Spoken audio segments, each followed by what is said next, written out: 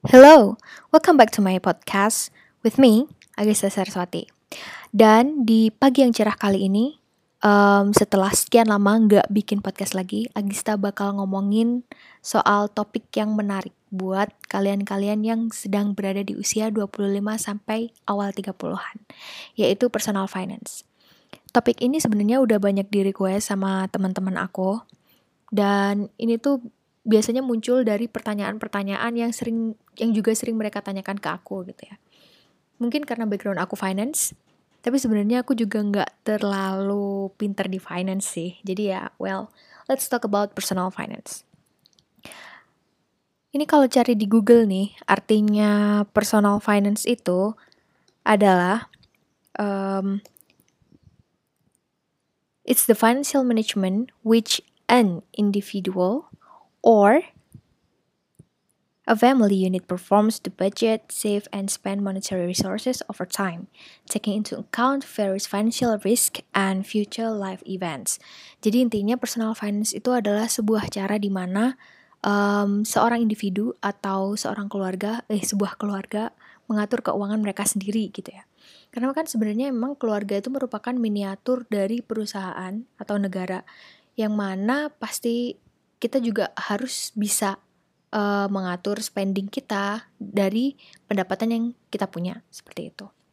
Nah, banyak banget nih pertanyaan yang diarahkan ke aku, bukan diarahkan ke aku, yang ditanyakan ke aku sebenarnya oleh teman-teman. Kayak di usia kayak kita sekarang ini tuh, untuk mendapatkan saving yang aman tuh berapa banyak sih? Terus kita itu harus save berapa banyak tiap bulan dari gaji? Terus seberapa banyak duit yang harus kita invest? Seperti itu. Ini tuh macam-macam banget. Karena ya namanya gaji orang itu tuh gak bisa dipukul rata gitu kan. Maksudnya emang ada di beberapa account kayak yang di Twitter Big Alpha gitu. Ada yang seseorang di usia yang muda banget, misalnya kayak 23 tahun, 25 tahun, mereka udah bisa menghasilkan uang sampai double digit atau sampai triple digit gitu kan, tergantung dengan field kerjaan yang mereka lakukan. Nah, masalahnya adalah orang-orang yang ada di sekitar aku itu bukan orang-orang yang seperti itu gitu loh. Jadi jangankan gaji sampai double digit, gaji 1 digit aja itu udah kayak masih empot-empotan gitu kan. Sama aku juga kayak gitu. Gaji aku nggak sampai double digit kok. Sama tetap cuman 1 digit. Nah, ini tips-tips personal finance yang bakal aku kasih di podcast ini sebenarnya aku rangkum dari beberapa resource. Ada dari bacaan, ada juga dari pengalaman teman aku, dan kebanyakan dari pengalaman diri sendiri, seperti itu. Jadi kalian gak harus melakukan hal yang sama persis dengan apa yang akan aku katakan di podcast ini, tapi kalian bisa mengambil kira-kira mana sih yang pas buat gue gitu, atau kira-kira pokoknya disesuaikan aja, di-adjust aja sesuai dengan kebutuhan kalian masing-masing. Karena pada dasarnya sebenarnya di finance itu tuh selalu disesuaikan dengan kebutuhan masing-masing, sama kayak portfolio investasi. Jadi semuanya itu tailored, personalized. Jadi tergantung kebutuhan, tergantung pendapatan yang didapat, seperti itu. Secara umum, ini berdasarkan beberapa artikel yang aku baca, terdapat beberapa metode saving gitu kan. Ada yang pakai metode 20 30 50, ada yang pakai metode 70 30, ada juga yang pakai metode apa tuh namanya? Pokoknya pernah lah ada satu orang Cina, Warren Buffett apa orang Cina gitu kalau nggak salah. Jadi dia kayak membagi pos-pos pendapatan ke 4 kuadran seperti itu. Nah, ini tuh juga disesuaikan. Misalnya nih, kalau buat kalian yang mau ngambil 20, 30, 50. Jadi, yang 50% itu adalah spending untuk kebutuhan utama. Spending untuk kebutuhan utama itu apa aja? Yang jelas adalah kebutuhan primer, sandang, pangan, papan. Jadi 50% dari penghasilan itu tuh posnya harus dialokasikan ke kebutuhan tersebut. Nah, baru setelah kebutuhan tersebut, ada 30% lagi itu buat pleasure, 30% lagi itu buat saving, dan 20% buat pleasure, seperti itu. Karena kalau misalnya kita saving buat diri kita sendiri, tapi jumlahnya lebih gede daripada apa yang kita butuhkan untuk memenuhi kebutuhan primer. Sama aja, nanti kita jatuhnya juga tetap ngutang, dan itu tuh jadinya jadi lebih membengkak pengeluarannya daripada kita sudah mengalokasikan dalam jumlah yang besar seperti itu. Sama di yang 70-30 juga seperti itu. Misalnya kayak yang 70 itu buat spending semua, sementara yang 30 buat saving. Nah, kalau misalnya gaji kita 5 juta nih, 70%-nya dari 5 juta berapa? 3,5 juta. Nah, 3,5 juta itu buat akomodasi, sandang, pangan, papan gitu kan. Sementara yang 1,5 juta dibuat untuk saving, seperti itu. Terus, dari sekian banyak itu spending, kalau menurutku yang paling penting adalah pencatatan. Ini tuh merupakan sebuah kebiasaan baru yang sebenarnya ditularin teman aku ketika aku masih di London dulu. Jadi ada seorang teman aku yang kayak, iya kita tuh harus mencatat spending kita. Bukan maksud apa-apa sih, cuman kayak biar bisa nge-track aja per bulannya kita bakal ngeluarin duit berapa ya. Walaupun waktu itu aku juga masih belum begitu apa ya, belum begitu mengerti manfaatnya untuk nge-track. Tapi ternyata waktu aku belajar behavioral finance tuh disebutkan bahwa kalau misalnya kita aware nih dengan sesuatu, salah satu contohnya adalah menulis pengeluaran dan juga penghasilan, maka kita akan jadi semakin aware. Dan kita semakin aware dengan berapa penghasilan serta berapa besar pengeluaran kita, maka diharapkan kita jadi kayak lebih, oke, ternyata aku bulan ini keluarnya banyak ya, berarti aku bulan depan harus bisa ngerem pengeluaran dong, seperti itu. Ternyata manusia itu emang bekerjanya butuh dengan mencatat. Oleh sebab itu, buat kalian-kalian yang belum mulai mencatat pengeluaran, gak ada salahnya dan gak ada telatnya untuk mulai mencatat pengeluaran sekarang. Itu tuh bisa ngebantu banget secara perilaku untuk ngerem pengeluaran yang tidak terduga dan yang jumlahnya lebih besar dari apa yang kita harapkan, seperti itu. Nah, bukan selama ini sih, sejak aku di Inggris sejak 2 tahun ke belakang ini, aku mencatat pengeluaran tuh di salah satu aplikasi yang namanya Money Manager. Dulu aku kayak temanku cuman nyatet pengeluarannya doang. Karena kayak pendapatan tuh selalu ada segitu gitu kan.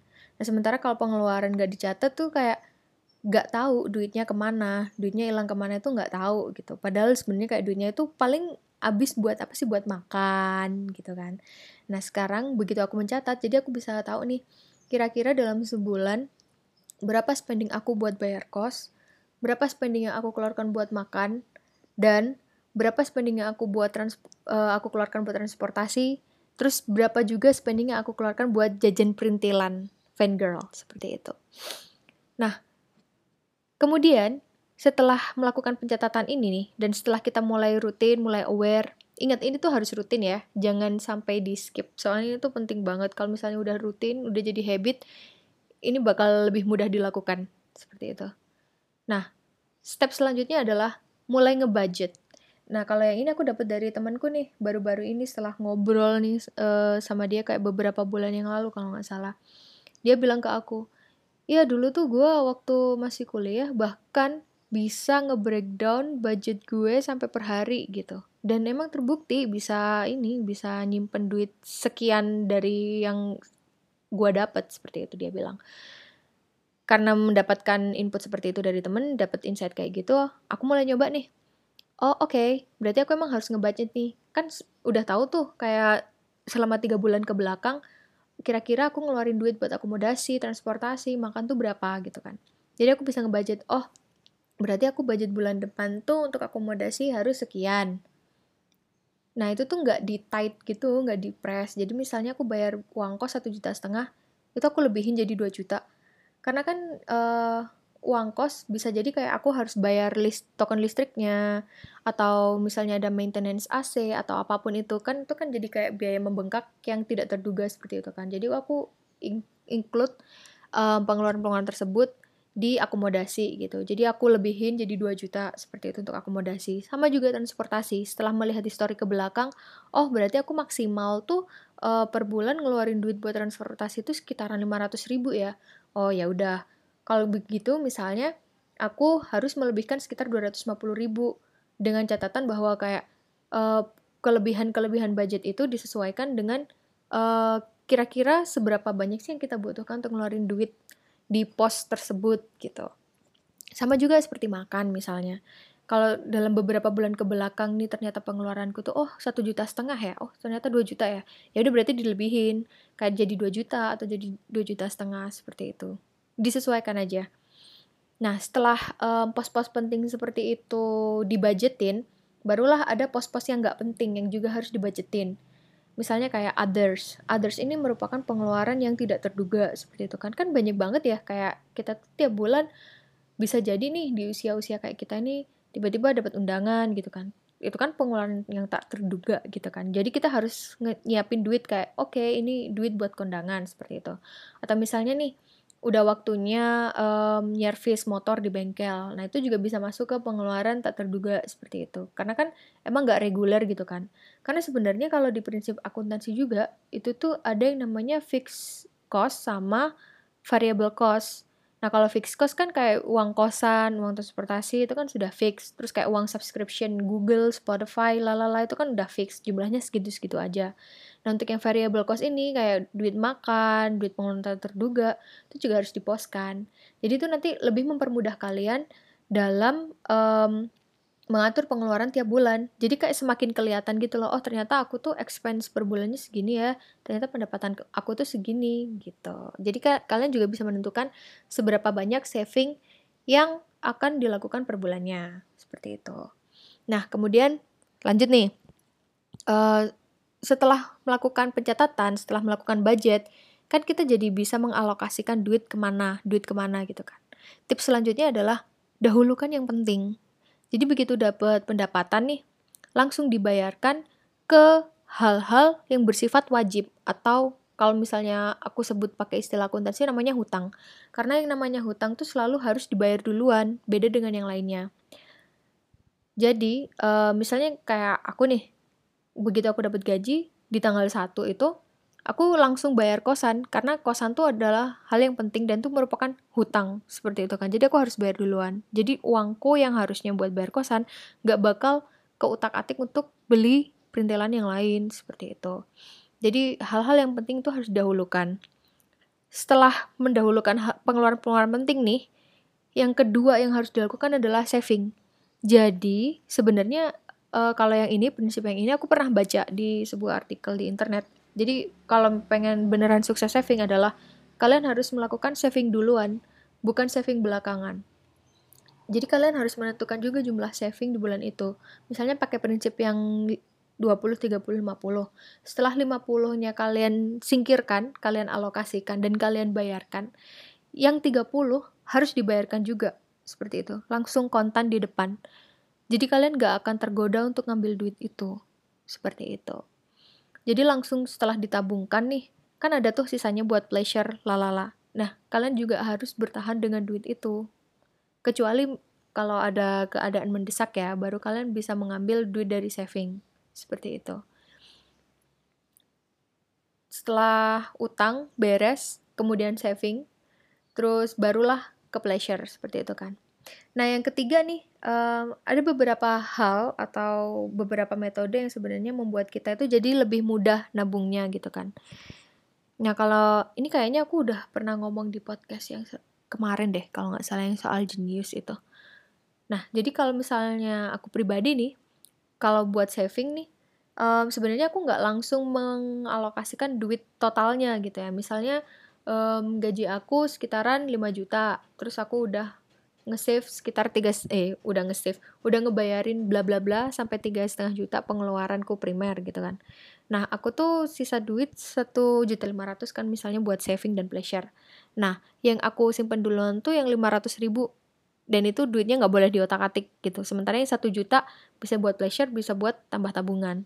Nah, itu caranya adalah dengan aku masukkan ke flexi savernya Genius. Karena flexi saver tuh bisa kita ambil setiap saat, tapi juga nggak masuk di active balance. Jadi itu duit nggak akan keambil kalau kita nggak secara sadar ngambil duit itu dari flexi saver. Kebayang nggak? Kebayang nggak?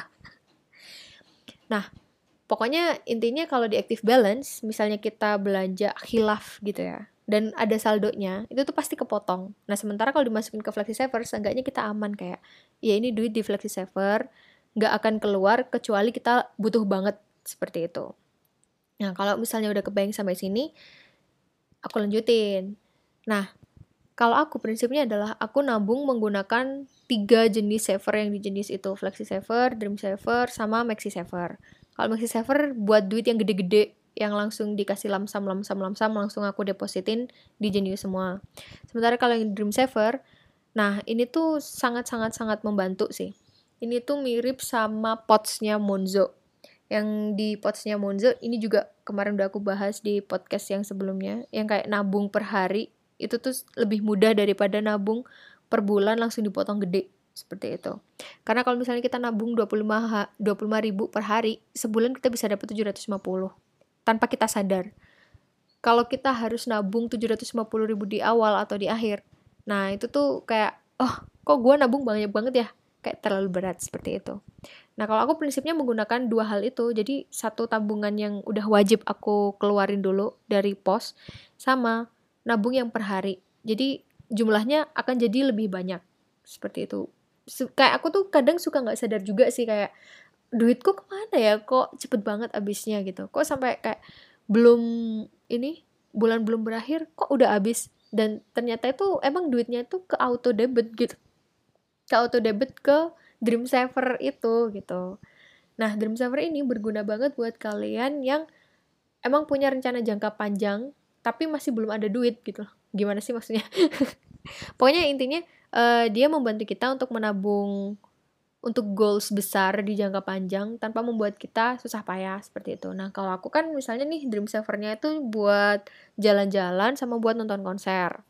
Ya, jadi aku punya 2 Dream Saver itu dengan kayak kisaran auto debit per hari itu 25 ribu. Jadi kayak aku selalu menyisihkan uang 25 ribu tanpa aku sadari di Dream Saver itu. Jadi kayak tiba-tiba aja kak, oh tiba-tiba udah ini ya, udah meraih ini, udah deket-deket konser, sementara konsernya nggak ada, kayak oh udah ini udah sesuai dengan budget konser gitu. Oh ini udah sesuai sama budget jalan-jalan seperti itu. Jadi kayak Genius tuh sangat bisa dimanfaatkan gitu.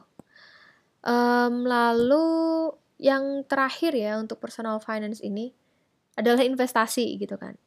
Selain kita melakukan saving, kita juga bisa melakukan investasi. Karena sebenarnya investasi itu juga bentuk saving sih. Maksudnya kayak kita invest misalnya di saham, itu tuh sama kayak kita nabung duit aja, cuman kayak dia memberikan kita keuntungan yang lebih banyak daripada kita nabung biasa. Karena ya namanya return dari trade saham bisa jadi lebih gede gitu kan. Kalau misalnya kita tahulah caranya ngejual saham di saat yang tepat gitu, daripada kita menyimpan duit di tabungan. Sama juga dengan falas seperti itu.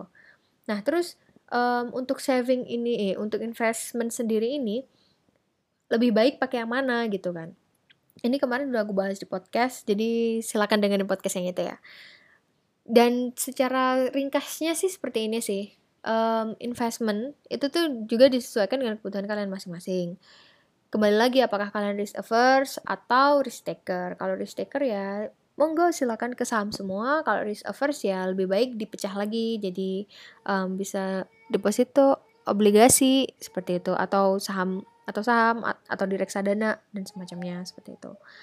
Nah, terus untuk pertanyaan yang selanjutnya nih, kayak batas mana sih seberapa banyak duit yang harus kita miliki di tabungan untuk disebut sebagai aman gitu kan. Temanku beberapa waktu yang lalu sempat tanya itu. Sebenarnya aman atau tidak aman itu adalah ditentukan dari bentuk hutangnya. Yang pertama itu ada hutang produktif, ada hutang konsumtif gitu kan. Hutang produktif adalah hutang yang memberikan keuntungan buat kita. Contohnya misalnya kita bayar SPP buat kuliah nih, itu kan dia hutang jatuhnya. Tapi kan outputnya adalah kita bayar itu buat kuliah, yang mana itu tuh kayak berguna buat kita. Ijazahnya tuh bisa jadi penambah penghasilan kita di kemudian hari seperti itu. Jadi itu disebut sebagai hutang produktif. Sementara hutang konsumtif adalah hutang yang digunakan untuk barang-barang konsumsi yang nilainya semakin turun. Nah, coba deh. Contohnya adalah kita beli handphone nih dengan harga sekitar 20 juta dan kita beli secara cicilan. Sama aja kan jatuhnya hutang. Cuman ketika kita sudah bisa melunasi handphone tersebut yang mana nanti harganya bisa double jadi 22 juta atau 23 juta. Ketika HP itu kita jual lagi, nilainya akan turun. Seperti itu, bukan malah menambah penghasilan kita, malah terjadi depresiasi di situ. Itu disebut dengan hutang konsumtif. Nah, jadi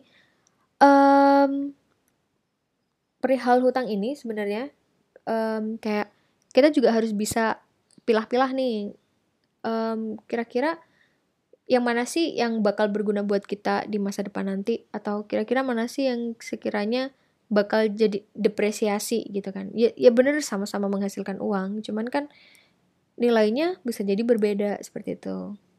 Ya nggak apa-apa ngutang, tapi harus disesuaikan juga, intinya seperti itu.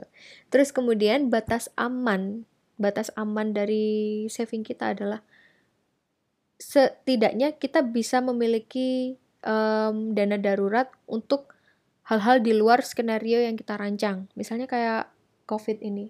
Ini tuh penting banget karena udah banyak orang yang kayak merasa menyesal atau ke-trigger karena ternyata COVID ini benar-benar berdampak ya. Apalagi kan kayak sampai ada beberapa karyawan dirumahkan dan mereka lupa.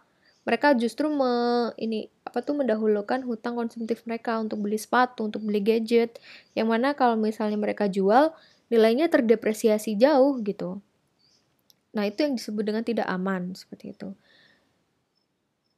Jumlah yang aman, lagi-lagi disesuaikan dengan kebutuhan. Intinya adalah, yang penting kita setidaknya bisa hidup 1 tahun, enggak, 1 tahun kelamaan sebenarnya, kayak hingga 6 bulan ke depan dengan uang simpanan kita. Itu tuh sudah terhitung cukup aman. Karena kayak asumsinya bahwa dalam 6 bulan itu kita juga akan berusaha untuk mencari pekerjaan baru kan, dan biasanya kayak pekerjaan baru itu mau menerima kita, pekerjaan baru bisa dilakukan kayak dalam waktu 3 bulanan seperti itu. Ya antara 3 sampai 6 bulan kita bisa hidup dengan uang tersebut dengan budget kebutuhan pokok. Jadi misalnya kalau budget kebutuhan pokoknya 3,5 juta, ya seenggaknya kita juga harus punya saving 3,5 juta kali 6 gitu. Jadi kayak savingnya harus 19,5 juta minimal seperti itu. Itu yang dimaksud dengan batas aman. Tapi lagi-lagi ini tuh bukan hal yang harus dipaksakan ya. Maksudnya kayak kalian bisa bener-bener tailor atau personalize kebutuhan kalian sendiri dan kalian sesuaikan dengan kebutuhan kalian sendiri juga. Jadi tips-tips yang ada di podcast ini sebenarnya memang aku ngomongnya agak berantakan, tapi semoga kalian dapat esensinya gitu ya. Karena sebenarnya Agista itu nggak pinter ngomong dan ini ngomongnya spontan banget, gak ada catatannya juga. Terus kalau misalnya nih kalian ada yang punya saran-saran personal finance atau tips-tips personal finance lainnya, kalian bisa langsung mention di Instagram atau mention di Twitter @agistajung. Dan kita akan berdiskusi soal itu, siapa tahu kayak saran-saran kalian atau cara kalian ngatur duit itu tuh bisa kita bisa kita bagikan ke orang-orang yang membutuhkan di podcast ini, seperti itu. Jadi semoga podcast ini berguna dan that's all about personal finance. So see you on the next podcast and I hope this give you insights and good morning. Bye.